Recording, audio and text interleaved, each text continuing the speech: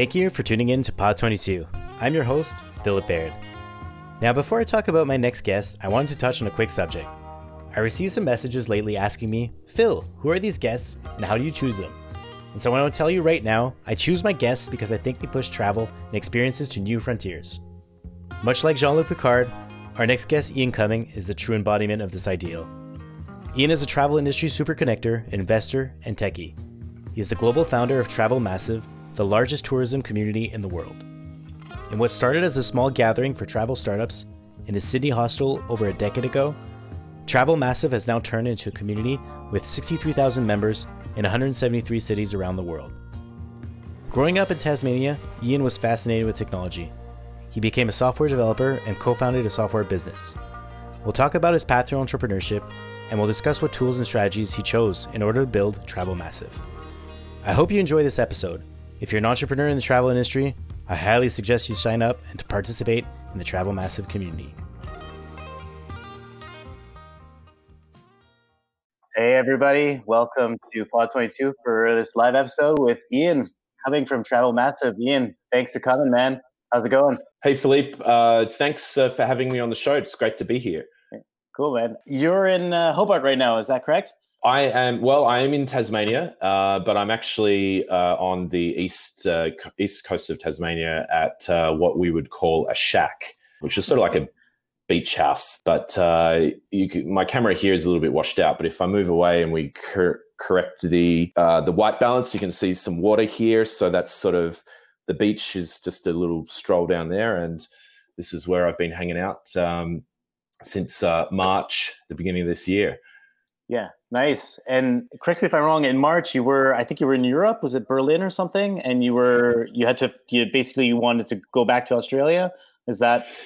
Yeah, well, I guess it's a story that many people have had, over the last year or last 9 months. But I was in Berlin, we were going to do the Travel Massive Global Forum. It got cancelled, in the last, couple of days before the event because of COVID, along with ITB. I ended up having to actually quarantine in Berlin for 2 weeks and then find a way to kind of escape back home and get back to Australia. So that's my story. I'm sure it's the same as a lot of other people's. It's definitely a recurring story, to say the least, for sure. And well, I'm glad to hear that you're safe and sound. And back on the Tasmania subject, I think you grew up in Hobart. Is that correct? Yeah, I did. I was born in Tasmania. I grew up in Hobart, which is the capital city. And I, went to university there. I started my first company in Hobart. It wasn't until actually kind of like my late 20s that I actually kind of started traveling and even got into the tourism industry. So, yeah, I had a previous life sort of as a software developer before that. That's cool. And going back to that the sort of, choosing computer science as a major in university, like what drew you in? Was it like, were you playing with computers as a kid, or you're like, hey, I like object-oriented programming. I want to learn more about C and Java and these kind of things. Well, so my father is a civil engineer, and so in the 80s, he brought home a computer to do his work on, and I was like a little kid, 5-year-old kid.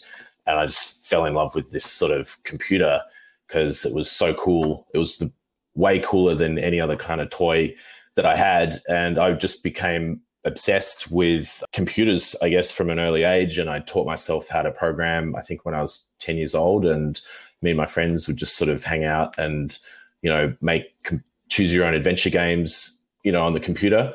And so I guess it was just sort of, I grew up being kind of the typical kind of computer nerd that, if anyone went to school in the 90s might have known. And I just followed that path, decided to do computer science. So you created your first software company, I think while you were still in university.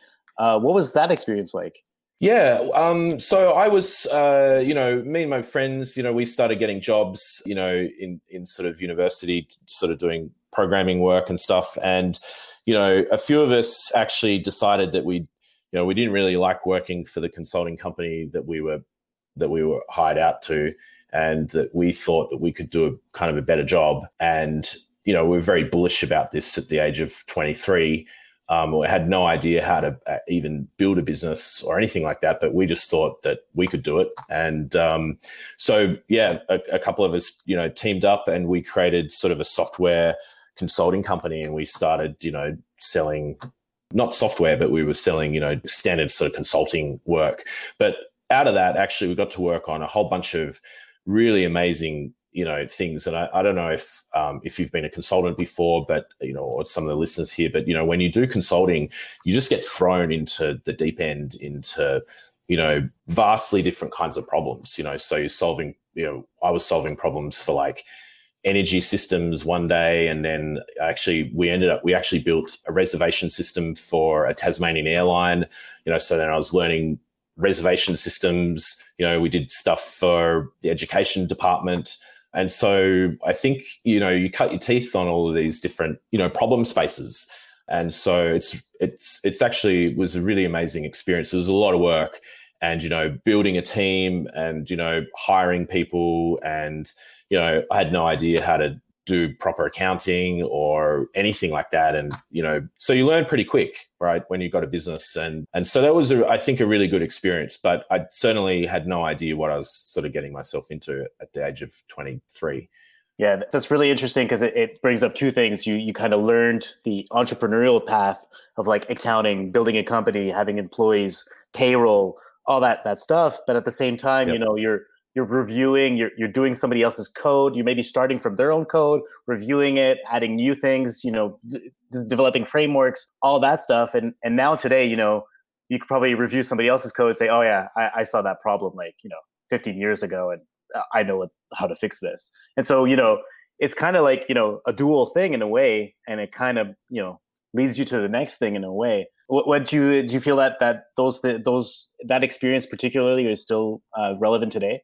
Yeah, I mean, I think that you got to build some self-confidence, and yeah, you can be a smart programmer or a smart designer, or, you can be really good at your field. But when you create a business, there's so many other elements of it that, you probably don't really think of until you do it. I mean, things like making sure that the coffee machine has coffee in it, and that you order the milk, and you end up doing a lot of tasks that you really didn't think that you needed to do. But, you also, there's a sense of pride, right? When you do start a business, and actually not just from, the founders, but also, the early team members, because there's also this kind of element of excitement about where this business could go. And, everyone is coming to work with this sort of energy of and enthusiasm, and that's what I love about sort of starting businesses, because it's a combination of just raw effort, and, you really got to just roll your sleeves up and dive into it. But there's this, this creativity, and there's got to be stamina and intelligence, and there's so many, and also luck, right? So there's so many elements that go into building a business. So I think, early stage businesses are, they're super fun, I think. Yeah, it's a very valid point. And having been in startups myself, I totally I totally get what you're saying, and I couldn't agree more. I want to touch on the entrepreneurship path as well, but maybe we'll go back and sort of get into how the Travel Massive tribe became to be. And I think the first step really in travel was you started working for World Nomads, and you created sort of a Q&A platform for them. Can you tell me a little bit, or can you tell us a bit about that? Yeah, sure. I'll give you the super short version, but Okay. I made this transition into travel. I had my software business in Tasmania, and I didn't travel at all, and I was so busy working on my company, and then it dawned on me, in sort of in my mid-20s, that I hadn't really even left Australia, and all my other friends from university were going on gap years and exploring, and I was sort of stuck with my business. I mean, I loved my business, but I realized I was sort of taking a compromise on actually seeing the world. So through some tech conferences, I ended up traveling to San Francisco.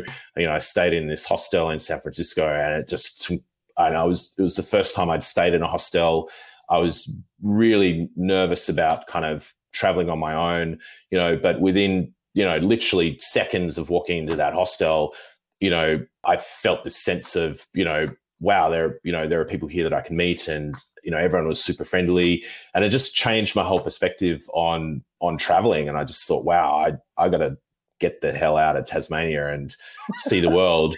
And so, being in San Francisco at the time, in sort of 2008 or 2009, there was this whole, Web 2.0 thing. Everyone was reading TechCrunch and starting some new startup company.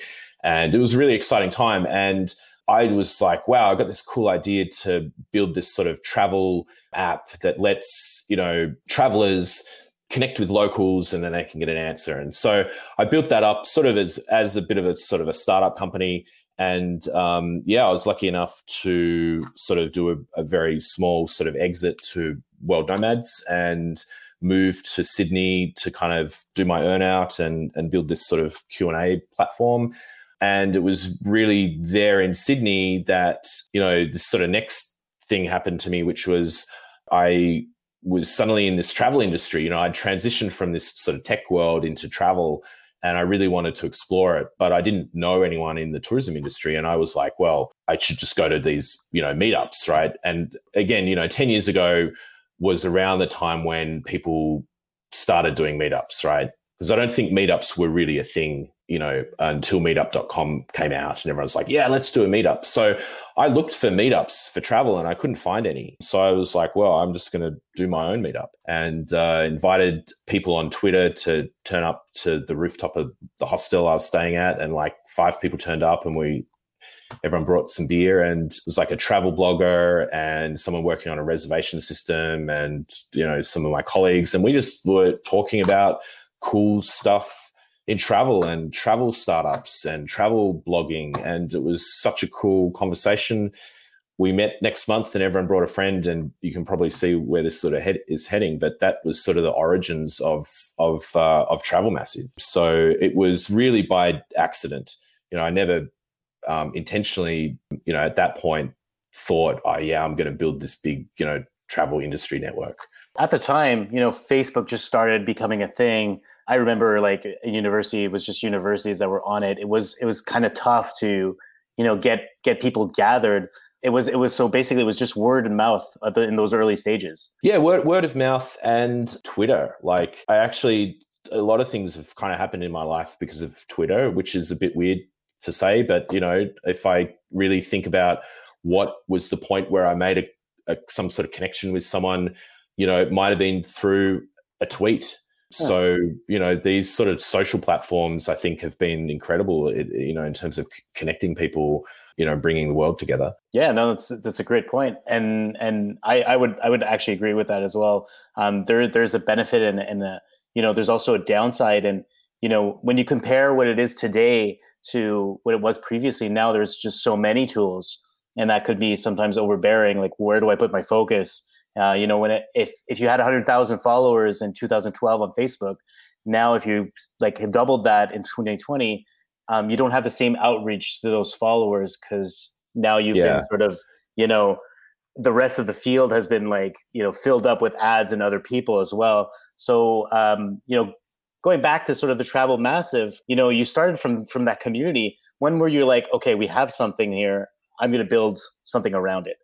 So, these meetups in Sydney that we were running, they were kind of going really well. And through that, there were a few expats who were living in Sydney, and they were coming to the meetups.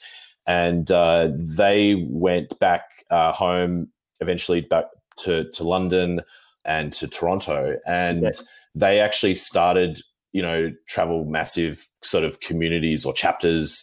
In London, Michael Ball started the London chapter. Alicia Taggio started the Toronto chapter with other sort of co-founders.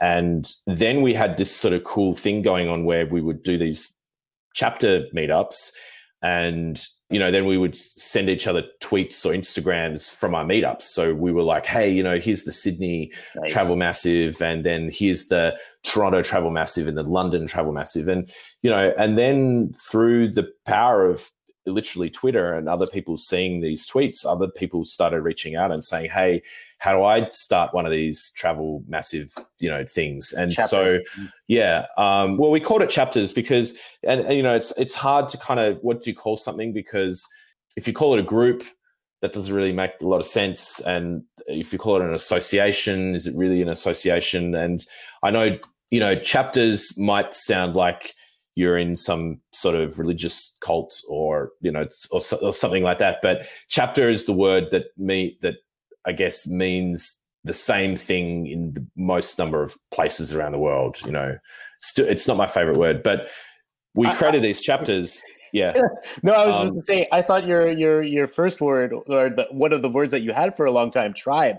I thought that was the perfect word. Tribe. Yeah. Well, I love tribe.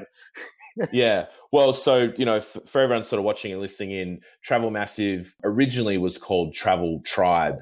And, I made the faux pas of not checking that someone had the trademark to it. And, a few years in, I got a bit of a cease and desist notice and we had to change the name. But I think Travel Massive is a better name anyway. So I'm kind of glad that happened. But I think the important thing about how we kind of grew Travel Massive was that we made some rules in the community, and we made those rules pretty clear to everyone that, Travel Massive had to be sort of free to attend. It had to be open to everyone in the travel industry. And I think this is something that now maybe we take it more for granted. But when I was sort of entering into tourism, there were these associations and, they were really hard to get into. And if you were just someone that was interested in the whole travel industry, like, I am, it's very hard to get into associations because you're not in the Travel Writers Association because you're a blogger, or you're not allowed into the Aviation Association thing because you're not, don't work for an airline. So, I just wanted to make Travel Massive open to anyone. And the third thing, which I think is really important, is that there's this desire that you're going to come and share your ideas with other people, because I think that's, when you bring a lot of people that are passionate about, a certain topic into a room that haven't met each other and they share their ideas, there's this sort of magic that can happen, of new partnerships formed and people creating, businesses together and just general knowledge sharing. So that was a really important thing. So free to attend events, open to everyone, share what you know. And those three rules just sort of took off. Yeah. And I couldn't agree more. And that's like, even I would say that's the same for other industries. And you could tell that, these closed-minded associations that are kind of like acting like guilds, guilds have a purpose, but, having something where you can have a freedom, like an open platform to talk or connect or exchange ideas and in such a way become an entrepreneur can be very like a frustrating experience. And leading to that, if this was the idea of Travel Massive, to create this sort of community, a lot of programmers or developers I've spoken to, they kind of start with a niche idea and then they build a company around it. You kind of went with this like very open networking concept, and you sort of built something out of that. Were you scared of failure at any time during the journey? No, because I think that, and again, for everyone sort of listening, Travel Massive, existed as this sort of, it wasn't even an entity for the first 5 years. It was like a side project of mine. Mm-hmm. And so it was almost through neglect of it. This is a weird way of sort of describing it, but because I didn't micromanage it and I just let it grow, it just did its thing. I kind of feel and I have seen sort of community builders from the very beginning kind of try to micromanage and control their communities, and they never grow as big. You kind of got to give away some control of the community and put it in the hands of, the people that are going to grow it. And so almost that first 5 years was just pure organic growth. And so, no, I mean, I didn't have any fear of failure. I just thought this is a wild, fun project and more people keep joining it. And it was benefiting me, right? Because I was being able to, continue to work on my startups and other businesses I was working on and grow this awesome, network right around me of people doing kind of cool things. So I think when you build communities, everyone has to get some sort of value out of it, but it's also important that everyone has, there's a social contract with being part of a community that you also have to give something. You got to put something in. So when you get that dynamic right, I think that communities are almost sort of unstoppable. I told you this before in the past. I think it has that sort of open aspect of Travel Massive is so cool, and it kind of reminds me a lot about open source code or software. And I think I even gave you the denomination of GitHub of the travel industry. But I know that on that topic of open source programming, I know that Travel Massive is built in Drupal. It's something like 2 or 3% of the websites in the world, and it's mostly used by governments and some of more of associations and such. But it's definitely open source. Is that did you also decide to sort of build a platform with that same mindset of making it open and kind of easy? Yeah. So the in 2000, so 5 years ago, we got to a point where we were using Meetup.com, and it just was, you could be a part of a Travel Massive in one city and then another city. Like, you could be in the Montreal Travel Massive and the Sydney Travel Massive, but you could never make a connection between each other. You were kind of siloed off. And, I was like, yeah, we've got to build a platform. And, there were a couple of community platforms that I really liked at that time. One, which I still, really admire, is a community called Creative Mornings. They're sort of a chapter-based model. I reached out to them and I was like, hey, I love Creative Mornings. Can I license your community building software? And I don't think I got a reply. And so I realized that there was sort of no community software out there that was suitable for building kind of event-based, event-based communities that were connected to chapters. And so, I was like, well, okay, we've got to go build this. And in the process of doing that, I was like, well, let's make it open source and let's put the source code out there so, other community builders, don't have to reinvent the wheel. They can kind of, take the Travel Massive platform and use it. So, Travel Massive powers a couple of other communities. One is called Mappy Hour, which is a community for outdoor enthusiasts. It's predominantly in the United States. Mm-hmm. And recently, the Nomadic Network, which is a community for travelers that's run by Nomadic Matt, and that's another community that's using our platform. So I think that and although that said, I kind of had hoped maybe more people would kind of pick up the open sourceness of Travel Massive and contribute and that kind of didn't really happen. So I don't think that the travel industry is really that into open source software.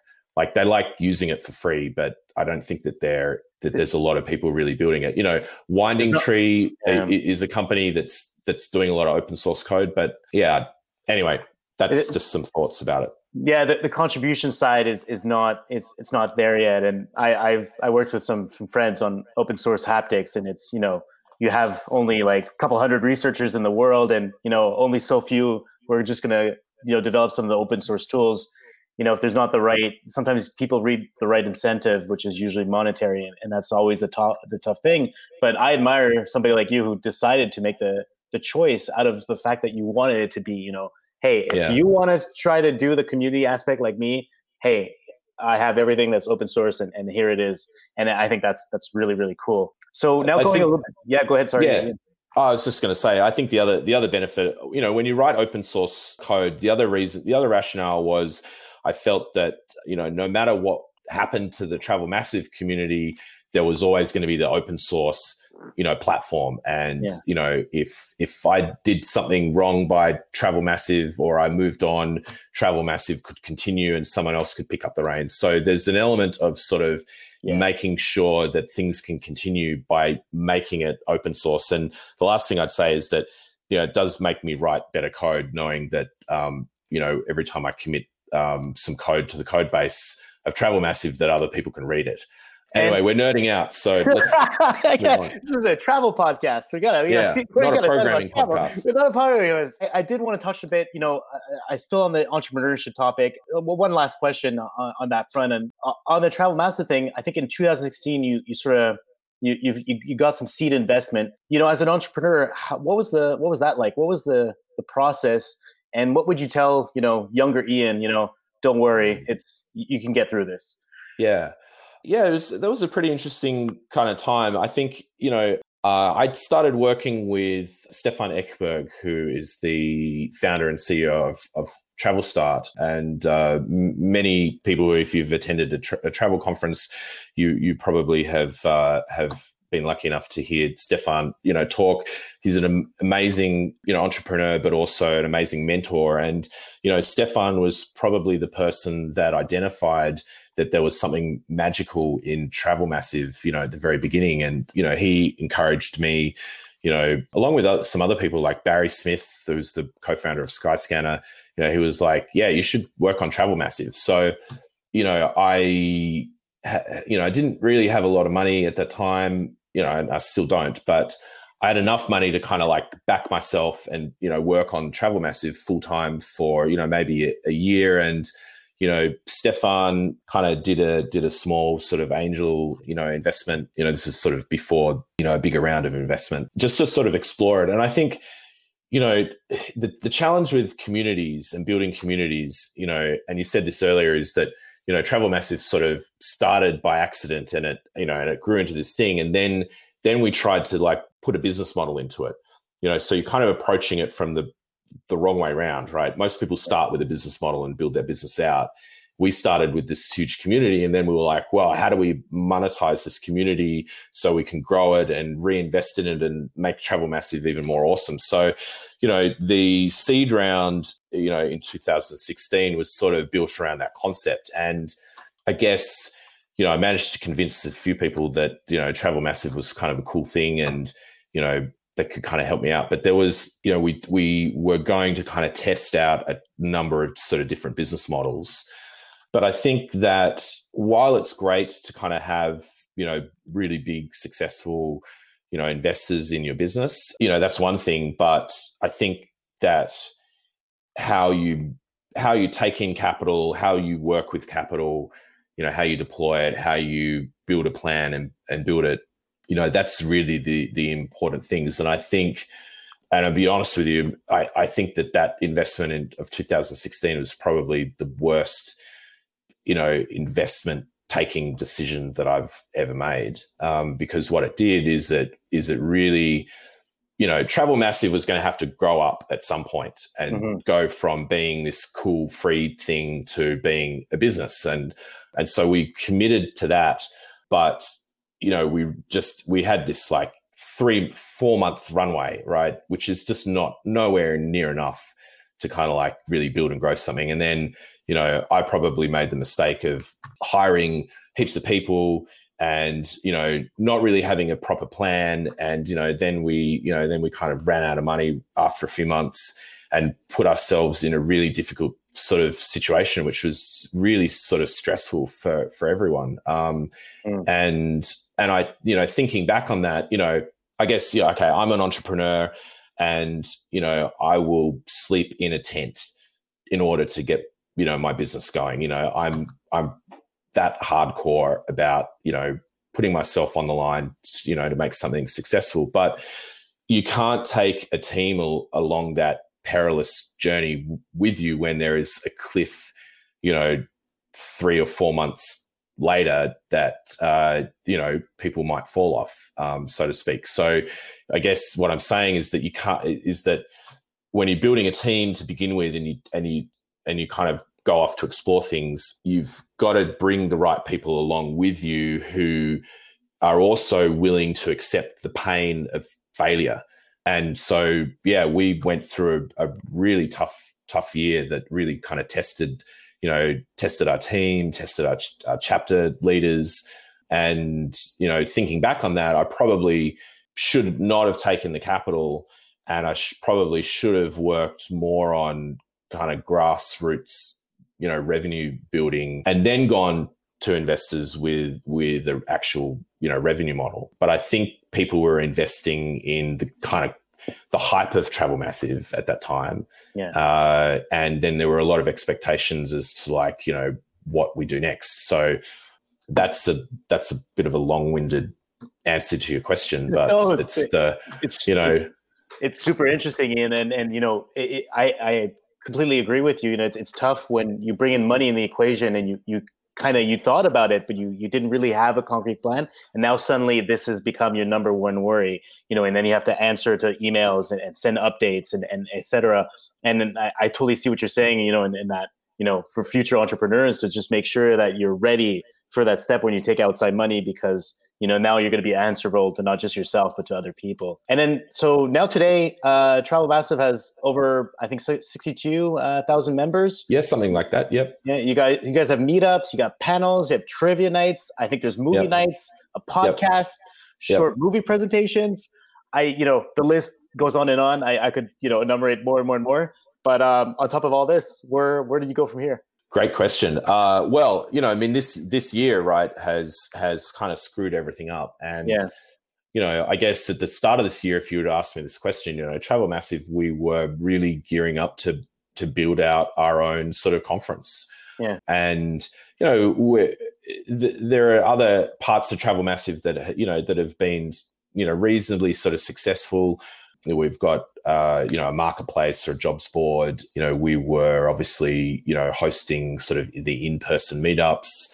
But, realistically, when you look at just within the tourism industry, where I guess where people can make money and revenue is in conferences. And so, we'd really turned over so many different stones of like, can we do online workshops? Can we charge, a membership fee to be part of Travel Massive? All those sorts of things. But really, when you crunch the numbers, a conference is sort of the thing that probably brings you the greatest return. So we were going down that path, and it got cancelled, 3 days before the event happened. And so, the business model, I guess, and the plan really just got sort of torn up. And, the course of this year has been a combination of sort of looking at how we actually support our members and our community, because, it's not just Travel Massive that's been affected by this, it's the whole travel industry. And, thousands of members of Travel Massive have lost their jobs, or their businesses have gone. And so, when you see all the bounce backs of emails of, this person doesn't work here anymore, this business is shut down, it's awful, right? I sent an email out sort of, a month or two into the pandemic, and I gave every member of Travel Massive my phone number. I said, hey, I think this really sucks what's happening, but, give me a call, and my phone exploded, and I had so many conversations with members from all around the world about what was sort of going on.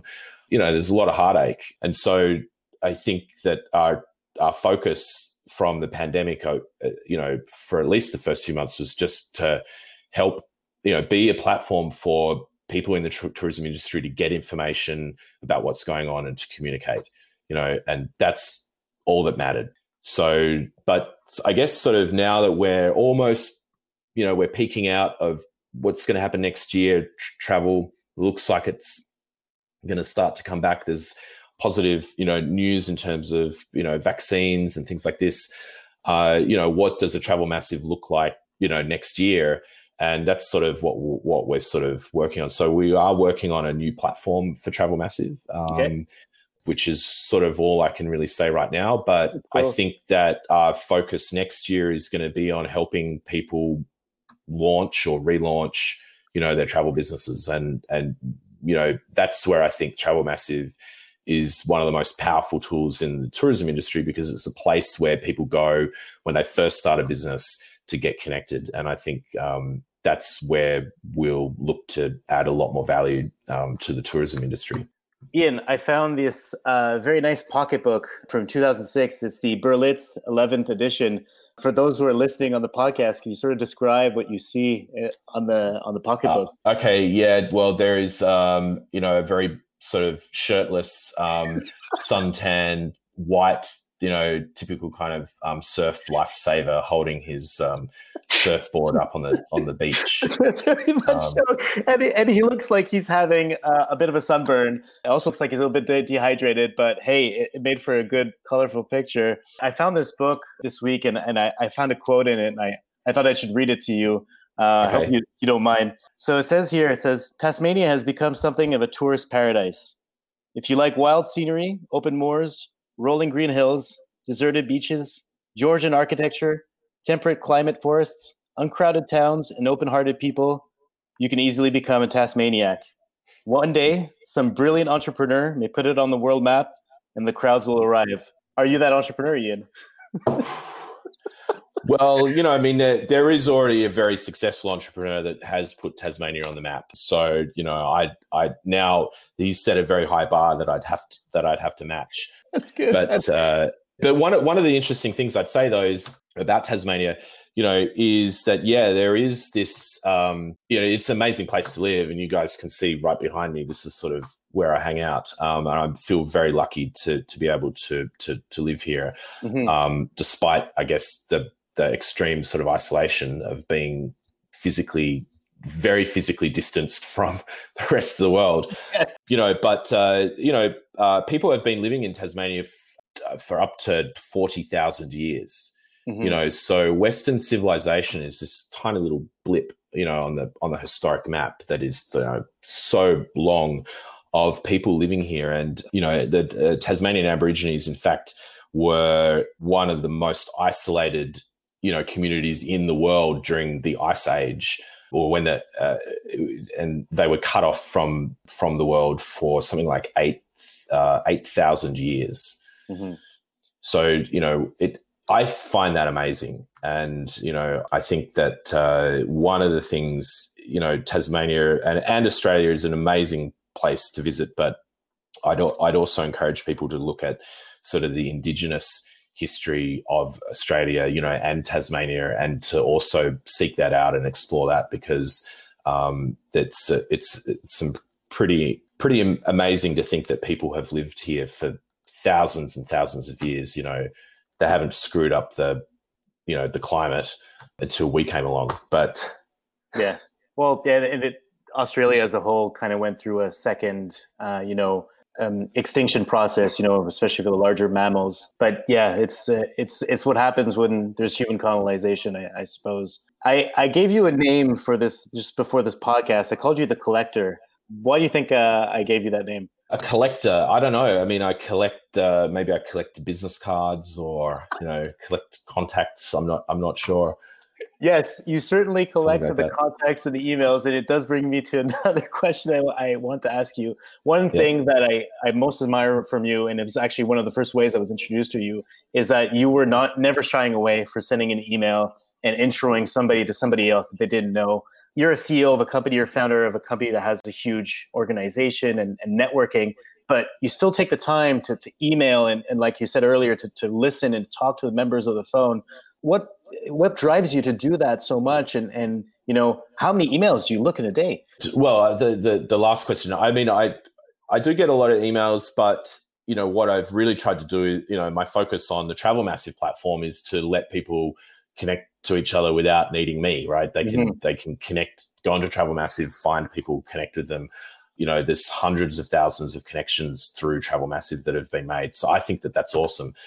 I guess I enjoy, this idea of, knowing that one person is sort of working on some project over here and there's someone else over here doing something different but similar. And I don't know, I just I can't help myself but make a connection between those people because it's kind of fun. And, I guess you build up, hopefully you build up some sort of goodwill, within your network, that the same thing will happen back to you. So if every person listening to this podcast or watching, in the next week could think of one awesome introduction to make to someone else, multiply that out and think about how many new connections could be made. And ultimately, we're talking about the travel industry here, right? That the more connections that we have in travel, the more we can share ideas, the better we can make travel. And so ultimately it's about making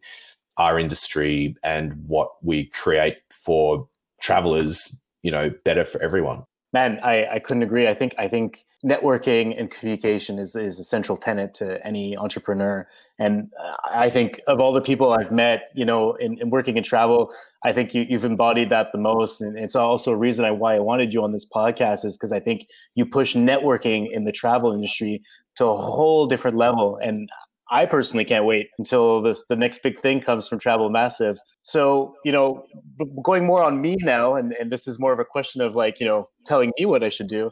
Who would you have as a next guest on this podcast? Yeah. Well, I had to think about this, and I would recommend that you talk to Paka Hazo. She runs a company called Zulu Nomad. She's based in Johannesburg. She's done some really amazing work, connecting, the youth of tourism, in things like hackathons, in Africa. And I think that she's got pretty amazing story to tell. And the stuff that she's working on, I am awesomely impressed and inspired by. So my recommendation is to talk to Paka. Cool, man. I'm going to send her an email, and I won't even need you for that. If people want to get in touch with you or sort of the TM Travel Massive community, like if I'm a blogger, a first timer, or if I'm 17 and I want to start my own travel company, what's the best way to sort of get in touch with the Travel Massive community? Well, obviously, travelmassive.com. Join, create an account, fill your profile out. If you're launching something cool and new, jump on the forum and tell people about it. You can search the community, find people that you might want to talk to. If you're really lost and you really feel that you got to talk to me about it, then just ian@travelmassive.com and tell me what you're working on and what you need, and I'll try my best to point you in the right direction. But and then on social media, just look up Travel Massive or hashtag Travel Massive. Put the word out there. Ian, one final question before I start pouring the beer, and we can sort of discuss on a personal level. Yeah. So if I'm putting a panel together about the future of travel, could I count you in to sort of be on part of that? Sure. Yeah, I'd love to. All right, cool, man. Ian, thank you so much for coming here. Words cannot express how much I appreciate it. I've said this before. I'm going to say it again. I think you push travel to some whole different new frontier. And, I called you the collector, but I could have called you the frontiersman or, the idealist. So many denominators come to mind when I talk to you, and I really appreciate your work. I hope the listeners do as well. I think what you're doing is fantastic, and I can't wait to see what comes out in 2021 for Travel Massive. Thanks for having me on the podcast, Philippe. And actually, for the viewers here, I did bring a beer. It's still the morning here, but we can at least end this podcast with a cheers. With a cheers, indeed. There you go. I'm drinking a James Bogue premium beer, which is one of my favorites. And what are you drinking? Cool. I am drinking a Apocalypso from Shawinigan, Quebec. So from a microbrewery, a local microbrewery. So cheers, man. Thank you so much for coming on board, and hope to stay in touch, man. Thank you. Bye.